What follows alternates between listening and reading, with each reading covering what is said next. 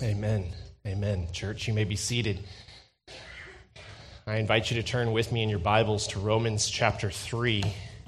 We're not quite finishing off the sermon today, the chapter today. We're not quite finishing off chapter 3 today. We're going to just look specifically at verses 26 to 28. Romans 3, 26 to 28. And so I invite you to turn with me in your Bibles to Romans chapter 3. And I'm just going to read this for you, verses 26 to 28. And then, as is our custom, we'll pause and we'll pray and we'll ask God's Holy Spirit to help us to understand the text that's in front of us and to help us, more importantly, to believe it. And so I invite you to turn with me there. I'm going to pick it up. I mean, just to remind you of where we're at, he's been arguing all the way through chapters 1, 2, and 3 that we're all hopeless without Christ. I mean, now he's really zeroing in on Christ.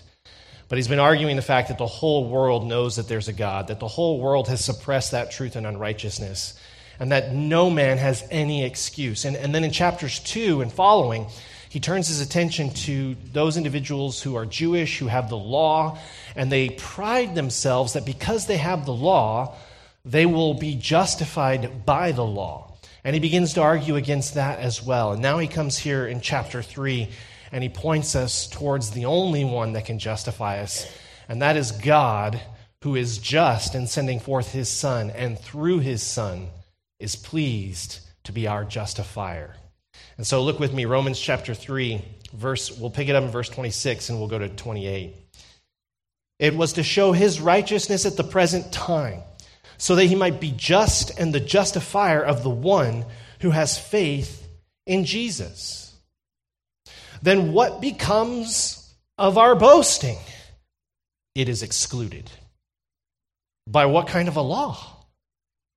By a law of works? No, but by the law of faith. For we hold that one is justified by faith apart from works of the law. Let's bow for prayer. Father in heaven, we just say thank you so much for this word. And we thank you, Lord, for speaking to us through the pen of the Apostle Paul as you moved him supernaturally by your Spirit to write every precious word of your Holy Scripture, as you moved him to record what you are saying upon the page that we might have it, to hold it, and to treasure it from now and forevermore. Thank you for speaking to us, Heavenly Father. And as we look at this morning, my prayer, Father, is that if there are any here who have not placed all their hope only in your Son, my prayer, Lord, is that you would convict them and that you would call them to a full and total surrender. Do this, we pray. In Christ's name, amen. Jesus was sleeping. He had quickly gone back to sleep, much to the amazement of all the other disciples, all the other apostles who were there in the boat with him. Just minutes before, they were all convinced that they were on the edge of dying.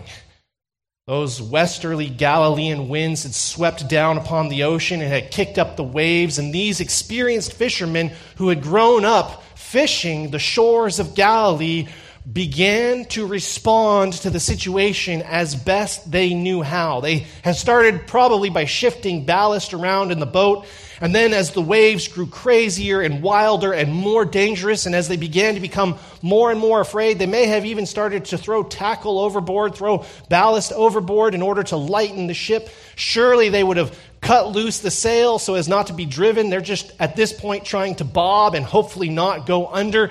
But then as the waves grew increasingly violent, they would have seen the crashing water hitting them from every direction, and they would have begun to despair. They had lost all confidence, and it was at this moment that they decided to wake up Jesus, and their words to him were, "Master, we perish. We are dead."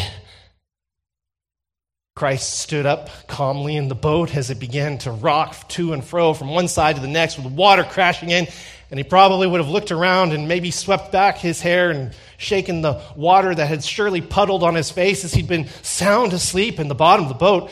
And with just a word, he would have said, "Peace, be still."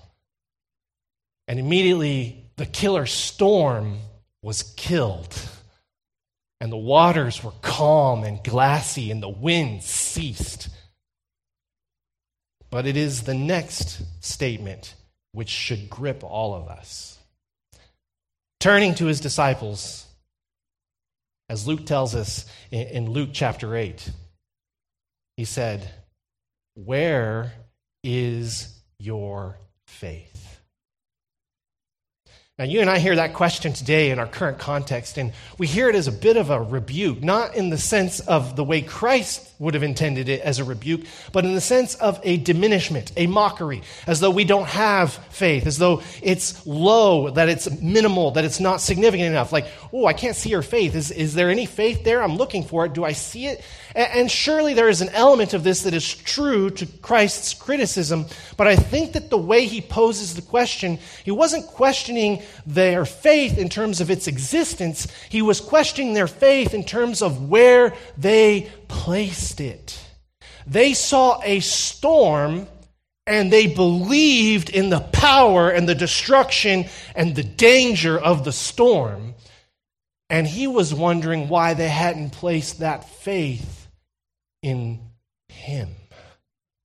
Where was their faith pointed?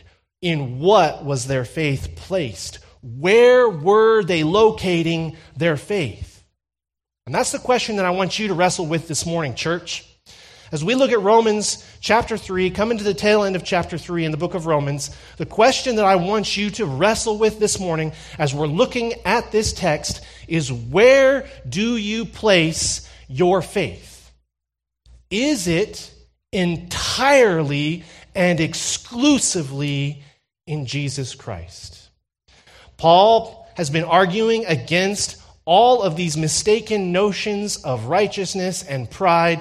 He talks about the fact that the world, which wants to say, we didn't know that there was a God, we didn't know that he was real, he says to them in the chapter 1, they are without excuse because God has made himself known to all the world. What can be known about God is obvious, Paul says, because he has shown it to them.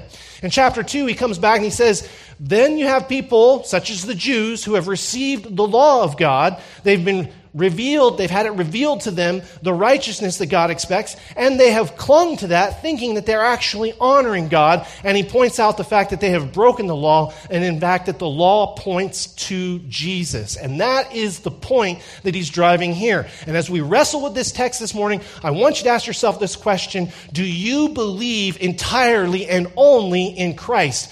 Perhaps more importantly, we should ask ourselves the question, what does that mean? What does that look like? So if you'll turn with me, he says, beginning in Romans chapter 3, verse 26, talking about why God has put Jesus forward, he says it was to show his righteousness at the present time. Right now, God wants to show himself to all the world as righteous in sending forth Jesus. God is vindicated by placing Christ before us as the object in which we are to place our hope. And he says the reason he did that is because he wants to be just, he wants to be able to forgive us of our sins, and yet to be honoring of the law. And the only way he can do this, of course, is by sending someone to die in our place, bearing the punishment we deserve for our sins. And that is Jesus Christ. So he sends Jesus Christ forward to be just. In other words, the law and the demands of the law will be satisfied. But in sending Jesus forward to take our sins, he is just, and through Christ, the justifier of the one who has faith in Christ. That's what Paul says, which leads to an interesting question. What becomes of our boasting? Interesting that he should raise this at this time, don't you think? I mean, when I hear of faith in Christ, I don't immediately go to this question of, what am I going to brag about then? But Paul does. Notice that. And he goes on to say, boasting, bragging, being proud of yourself, all of this is excluded by what kind of a law? Coming back to this question of law. Law of works? Nope. He says, by the law of faith.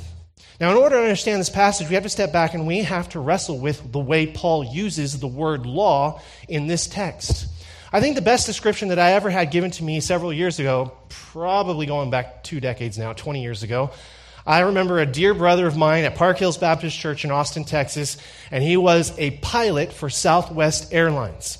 And he was actually doing a Bible study on law. And the way that he began to explain law was he said that as a pilot, he was bound to certain physical laws when he was flying his airplane. You have gravity. That is an immutable, unchangeable law. What goes up will come down, must come down.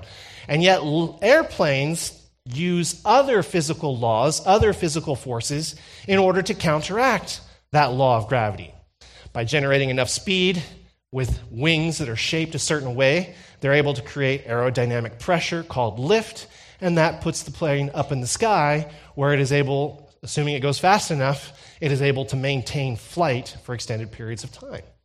But he said when it comes to the law, you have a law that's pulling you down, and you're able to overcome that law if you operate in terms of the principles of physics and you generate enough lift, you're able to harness the law, not break the law, in order to counter the effects of gravity in order to fly. Now, what was interesting about this discussion is he said, as a pilot, you can do all kinds of things in the airplane to a limit, but the airplane itself still has certain limits beyond which it cannot go. Particularly when you're talking about a passenger commercial jet, you can't just bank this thing around like it is a fighter jet. The wings aren't built for that kind of stress. It's large, it's heavy.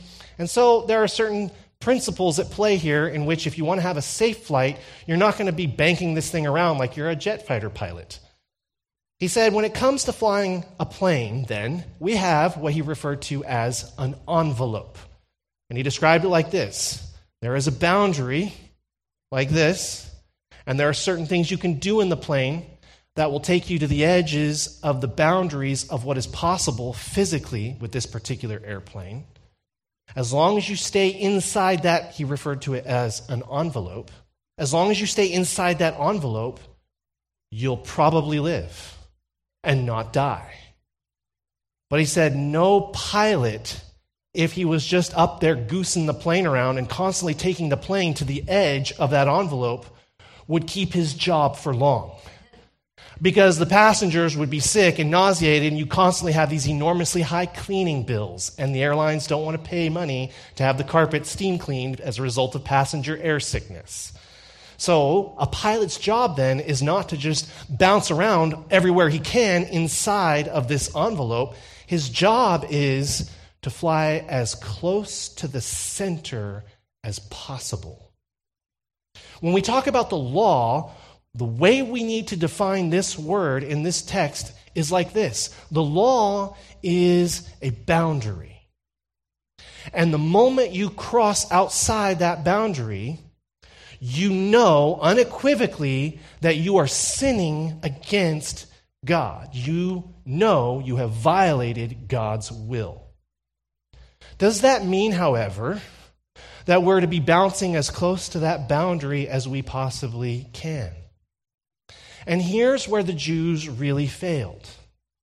Here's where all mankind that tries to put forward any kind of a pretense towards religion or religiosity, this is where we all fail. You see, the law's purpose, you might think of it better as an inverted funnel. You understand how funnels work. You need to put a little oil in your car. You put a funnel into the oil inlet of your car. You tip the oil can up and oil goes into your car, right? It takes a large area and it funnels it into a small area.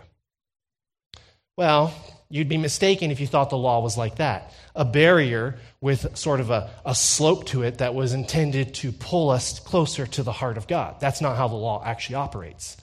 The law is as though you took that funnel and you flipped it upside down. And your goal, if you're going to stay within the envelope, is to climb that law to the very center, to climb up that inverted funnel, so to speak, to where God is, and to be at the very center of the law is to be closest to God's heart. And the purpose of this inverted funnel of the law is to show the Jews and through the Jews, all of us, that this funnel gets too steep, in fact, impossibly steep, and that none of us can keep it. None of us can fully honor the law. None of us can get at the center, as my airline friend would have said, of the envelope, where we are meant to be. That's how Paul is understanding law in this particular context. He says, are we to be justified by climbing this law in order to get to the center of it? And he's already argued across chapters 1 and 2 and most of chapter 3 at this point that it's not possible. You can't make it. And so he says, God is just through being the justifier of the one who has faith in Jesus Christ. In other words, Jesus is like an individual. He is our Savior that God puts forward, who carries us to the top of the funnel, that can put us in the center of God's will and bring us to the heart of God himself. Now, you've all heard the illustration, I'm sure. Millions of preachers all over the world have said that trusting in Jesus is kind of like finding yourself in a burning building and there's no way out and you have no way to escape. And all of a sudden, in that moment, a fireman comes to you and he says, trust me, I will carry you out of this raging inferno. And you say, great, what does that mean? He says, you just got to climb on my shoulders and close your eyes and hold on tight and I'll rescue you. And at a very basic level, that is correct. Believing first that Jesus, like the fireman, is capable of carrying you away from danger to safety, believing that that is true, and also entrusting yourself to him. Okay, I believe this guy can pick me up and throw me on his shoulder, and I believe he can carry me out of this building.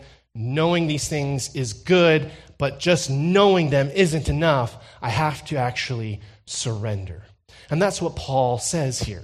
You have to surrender to Christ. You say, how does he say that, Pastor Josh? I don't see it. He says it when he makes this statement. Faith in Christ excludes boasting. Faith in Christ excludes all forms of bragging. There is nothing for you to be proud of. There is nothing for you to rejoice in or to exalt yourself in when you trust in Jesus Christ. And you're looking at this, you're like, wait, that is a really weird way to emphasize this point. But it isn't really if you consider everything Paul has been saying up until this point. This is the logical place for him to say, once you believe in Jesus Christ, you have no more grounds for bragging. You have no more grounds of boasting. Not that we really had anything to brag or boast in the first place, but you're looking at this, you're saying, this is a really weird place for him to bring it up. No, it's not. He has actually said it at multiple points throughout the letter up until this point. He starts off in Romans chapter 1, verses 29 to 30. Flip back to Romans chapter 1. He has made this giant sweeping condemnation of all mankind. He says, we are all sinners. We've all fallen short of the glory of God. And in chapter 1, he says, everybody knows that there is a God and they've suppressed this truth. And he works his way through chapter 1. And at the very end, he says, they were filled, all of humanity were filled with all manner of unrighteousness, evil, covetousness, malice. They are all full of envy, murder, strife, deceit, and maliciousness. They are gossips, slanderers, haters of God, insolent, haughty. Notice the word. If you're with me, in Romans 1, 29 to 30, he says they are insolent, haughty, boastful. So, boasting is pride. It's where you outwardly express something that you inwardly believe. If you're proud of something, if you take great delight in something, you're going to brag about it. And in this particular context, in chapter 1, we have mankind proud of the fact that they are not worshiping God, that they're not putting God first in their life. They've invented all kinds of evil, and they are proud of it, Paul says, because they are boasting in it. Boasting doesn't first make its appearance in Romans chapter 3. It's there all throughout. They are boasting in their sinfulness. He goes on in verse 32 to condemn them. He says, though they know God's righteous decree that those who practice such things deserve to die, they not only do them, but they give approval to those who practice them. They not only do the things that they know are wrong before God, but they boast in those things and they say attaboy to others who join them in that sinfulness. We're having quite a bit of rain lately. I'm sure you've noticed The waters are coming up. The rivers are swelling. People are starting to get nervous that we might have a flood. Now, obviously, I don't want Kamloops to flood, but I got to tell you something. This rain is doing wonders for my ego. It truly is. Many of you may have heard me say this before. For those of you who are new to our church, take note.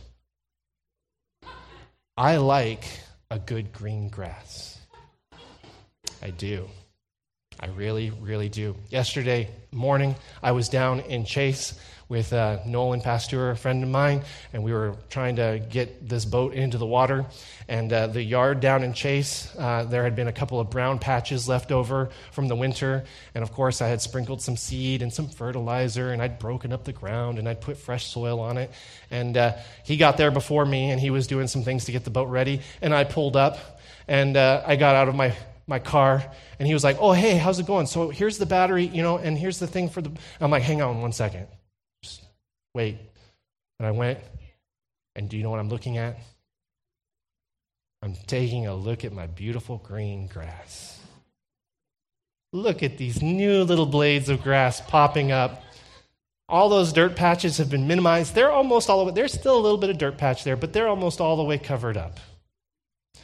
And then when I come back around the corner, Nolan is there trying to, get his boat ready. And of course, I don't say to him, "All right, what do we need to do to get this boat ready to go?" That's not the first thing I say to him. The first thing I say to him is, "Hey, did you see that grass in my yard? It's looking pretty good. That rain, it's good. It's good stuff." I take delight in my grass. Now, whenever you really enjoy something, you don't just privately enjoy it. It's interesting how God has made us as humans, created in His image. What we delight in, we must praise. What we love and value, we must commend to those around us. I like a green grass. You all know this because I tell you. When you're at my house, "Hey, what do you think of my grass out there? Pretty nice, eh?" I look at my neighbor's grass and I'm like, "These guys need to do some yard work." Paul says that people are delighting in wickedness. And what compounds their sin is that they're boasting about their delight in wickedness. They're not just doing these things just to do them. They're not automatons. They're not robots. They like doing evil. And you know that because they boast in it. And you further know that because when other people join in doing the evil, they pat them on the back. They say, "Hey, good job. I like the way you're sinning right now." Much the same way that I would compliment my neighbor if he cleaned up his yard. "That's a nice grass you got there, neighbor. I feel the competition now. We got to one-up each other." Right? See, you're all getting kind of nervous right now in the way that you're hearing me speak because you're like, "Oh man, I don't want Pastor Josh to see my yard," right? Like, I need to cut the grass. It's been 2 weeks. We delight in those things we take pleasure in, and we approve others who take the same pleasure in the same things we take pleasure in. And we brag about it, and we give approval to others about it. And this reveals the heart. Jesus teaches that out of the overflow of the heart, the mouth speaks. And it isn't just lost people. It isn't just pagans. It's religious people too. Again, this isn't the first time that Paul has raised this issue of boasting. Look with me in Romans chapter 2, verses 17 to 18.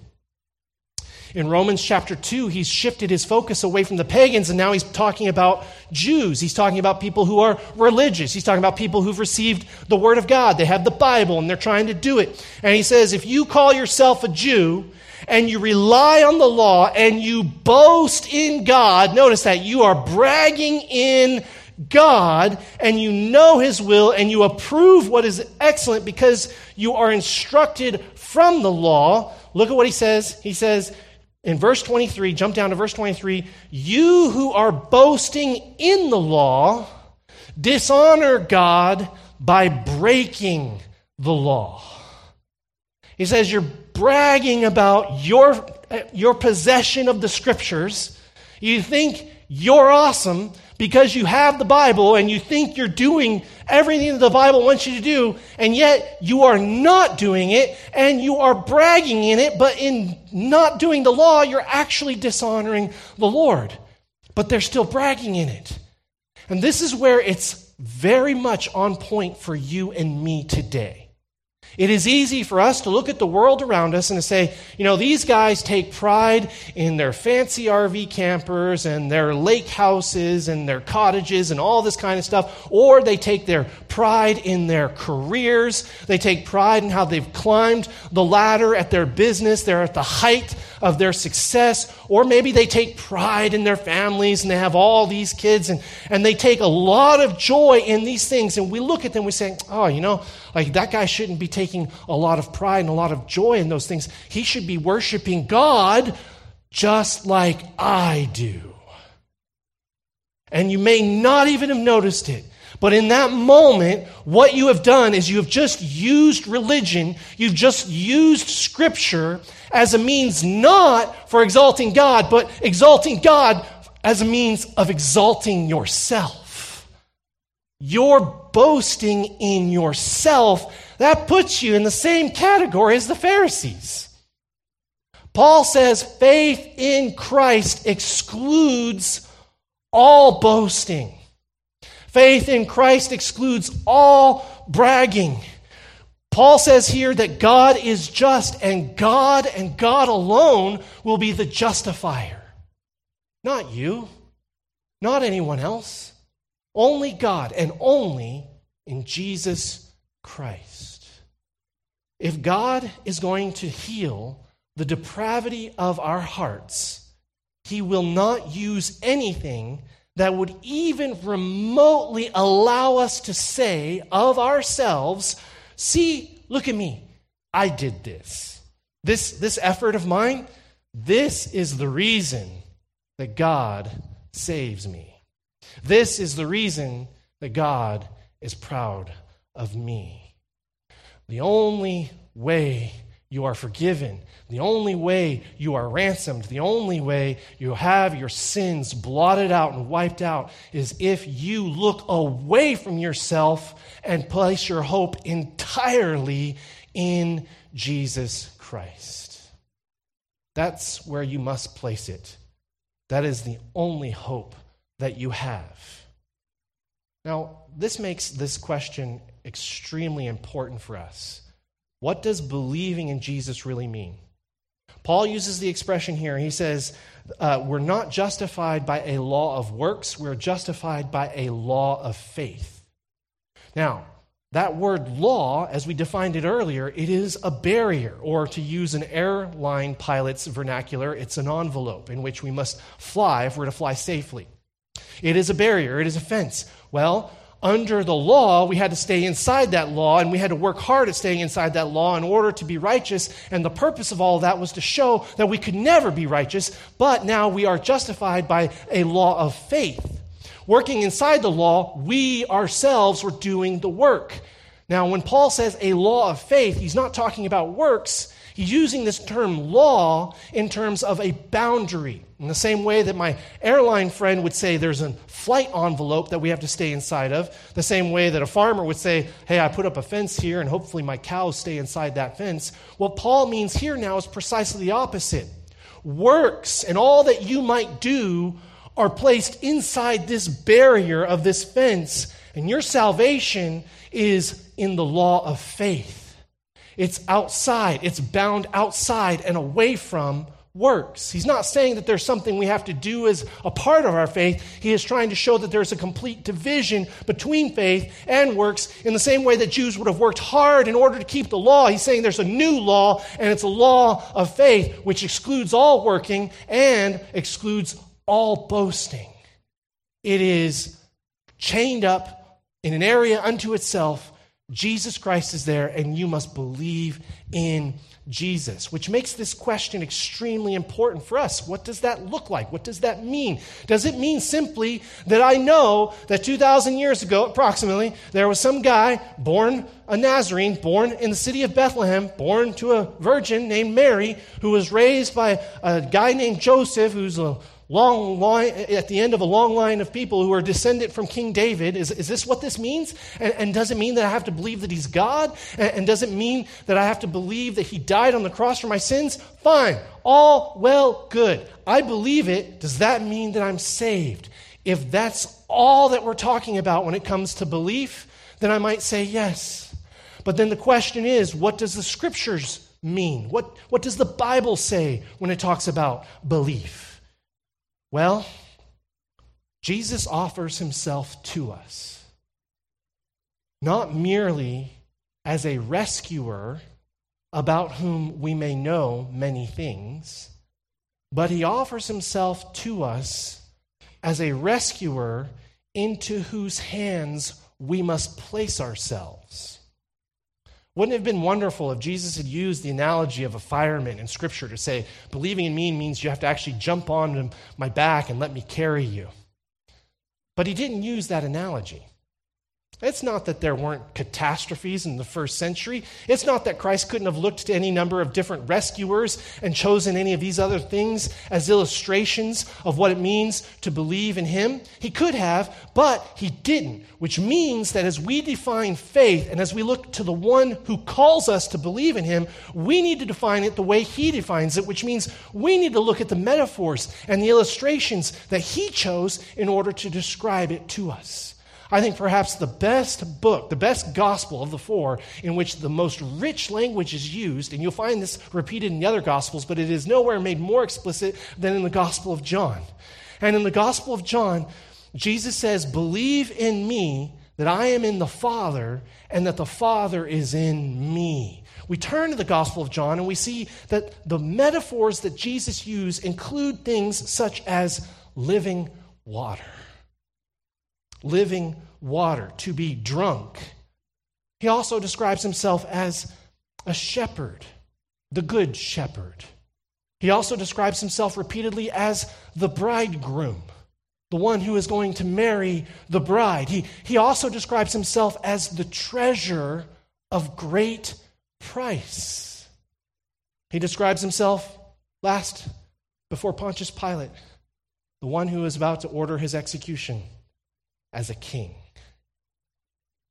When Jesus says, believe in me, when Jesus demands, believe in me, and when he goes on to describe who he is and what faith in him looks like, particularly as we look at this metaphor of water, he makes the statement early on in the Gospel of John. He says, if anyone thirsts, if anyone is thirsty and wants something to drink, he says, come to me and drink from me. He goes on to say, whoever drinks of the water that I will give him will never be thirsty ever again. The water that I will give him will become in him a spring of water welling up to everlasting life. And in another place, he says, connected to this idea of drinking water, he says, I am the bread of life. He talks about himself as being bread, different than water, but similar in the sense that you have to ingest it. And he makes this statement, whoever comes to me, having just called himself the bread of life, whoever comes to me shall not hunger, and whoever believes in me shall never thirst. In that particular passage, he connects eating him as the bread of life with drinking and having your thirst satisfied. In other words, what Jesus is driving at here, church, is that believing in Jesus and drinking the water that wells up to eternal life are the same. Returning to this metaphor of being in a burning building then, what Jesus is driving at then is not, hey, I'm a fireman that's going to rescue you and carry you out of the burning building. What he's driving at is the fire is in your soul. And you need water. You need quenched thirst. You need me far more and above just somebody who can carry you from one point to the next. It certainly involves that. But what Jesus is driving at in all of these metaphors, if you go back and you consider them, he's talking about being the good shepherd. You need somebody who's going to put a crook around your neck and yank you, which means if we're treasuring Jesus the way he calls us to treasure him as the treasure of great price in another place in the Gospel of John, if we're treasuring Christ, if we're believing in Christ, and he calls himself the good shepherd, then faith in Christ means at some point in time, Jesus has corrected your life and directed you in a different path. Are you believing in Jesus? When Jesus describes himself as being the water that wells up to eternal life, has there ever been a moment in your life where you're like, oh, I am so sick of the world around me. I'm so done with all the sin and all the wickedness. I am thirsty. I long. I hunger for something better. And you knew instinctively you could find that in Christ. Have you longed for Christ that way? Has there ever been a desire for water, a desire for Christ in your heart the same way there has been a desire for water at the end of a hot day? When Jesus talks about himself as being king, have you ever thought, man, I am so sick of politics. I just wish there was someone who could come, send all these guys packing, whom I could pledge my undying devotion and allegiance to be my king. All too often, we talk about faith as, hey, listen, Jesus will carry you out of the burning building. Just believe these basic facts about him and what he did for you 2,000 years ago on the cross. But that is not how Christ describes himself. He says, my sheep hear my voice, and they follow me. Which means believing in Jesus. Do you listen to him? When he says something is wrong, do you repent of it and do you follow him? When you're broken inside, does he heal you? When you're desperate for something better, do you find hope for that better in Christ? My fear is that in churches all across North America, all across the world, we want Jesus as our Savior, and it's great for him to be there on a Sunday morning. But we don't much need him Monday to Saturday. We don't look to him for guidance. We aren't desperate to hear his voice. We don't want to spend time with him. He is there on a Sunday morning, and we'll go to church and worship the Lord because that's what the Lord would have us to do. But man, we'd really prefer to be out on the golf course if we could. But then we go to work and we say, that guy next to me, man, he is such a sinner. He needs God, so he'll be more like me. We start to brag in our faith with Christ, not even realizing that in terms of our actual relationship with Christ, it's not all that different than the guy who has nothing to do with church. What Christ is calling for and what Paul is going to be driving at in this letter is conversion, a radical transformation of all that you are. It starts with a desperation for forgiveness, but it goes deeper, it goes further. It means cultivating a new taste. It means wanting a new desire. It means treasuring something altogether different than what the world offers you. And so my question is, where, church, is your faith? It's the same question that Jesus asked the disciples when they looked at the storm and they were terrified. And they had the Son of God resting in the boat, sleeping soundly. Where is your faith? Where is your faith? When Jesus first said this to the disciples, undoubtedly the apostles would have felt its intended rebuke. As I pose the question to you this morning, perhaps some of you are feeling that rebuke. I'm not treasuring Christ as my everything, my all in all. They would have told you that they absolutely trusted in Jesus. They thought that they had. But the storm proved that all the confidence that they had felt when the pressure was off was nothing more than a fair weather faith. when the skies are sunny and blue, and there are no clouds and no rain, no thunderstorms, no turbulence, sure, we trust in Jesus. But what if he calls you into the storm? What if he sails out into that Galilean sea and he goes to sleep in the boat? The Galilean westerlies had swept away all of their false illusions about faith in Christ and revealed to them that they believed in the power of the storm, and they believed in their own ability to deal with the storm. The more these guys would have thought about the question, the deeper it would have dug into them. Where is your faith? Christ had asked them. Where is it? They would have said, of course, my faith is in you, Christ. But the more they would have pondered that question after Jesus had put it to them quite like that, the more they would have understood, well, my faith is in what I feel. When the storm hit, I trusted what my eyes saw. I trusted what my skin felt as the waves would have hit me, as the rain would have fallen, as the wind was blowing. I trusted the violent force that was tossing our boat around like it was nothing but a toy. I trusted in the stories my father had told of other relatives dying on that ocean. I trusted in the tragedies that I had seen when I was a boy. I leaned into everything I know, everything I think is true. I placed my faith in my judgment. And when the waves and the storm hit, I took actions immediately that I thought were right because I thought I was in control. Where is your faith? Jesus says, believe in me. It's a demand. It's not a suggestion. He says, believe in me, that I am in the Father and that the Father is in me. This is good news. Jesus isn't coming to us and he isn't saying, hey, I'm one option of several really good options.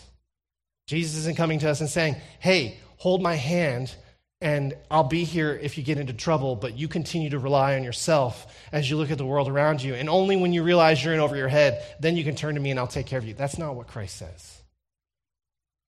Jesus says, where is your faith? They're looking at this storm. And the storm is going to kill them. And they said, we perish. That's what they told Christ when they woke him up. We're dead men. And Jesus killed the killer storm. Church, believe in Jesus. Hope in Christ. Let's pray. Father in heaven, we thank you so much for sending your Son.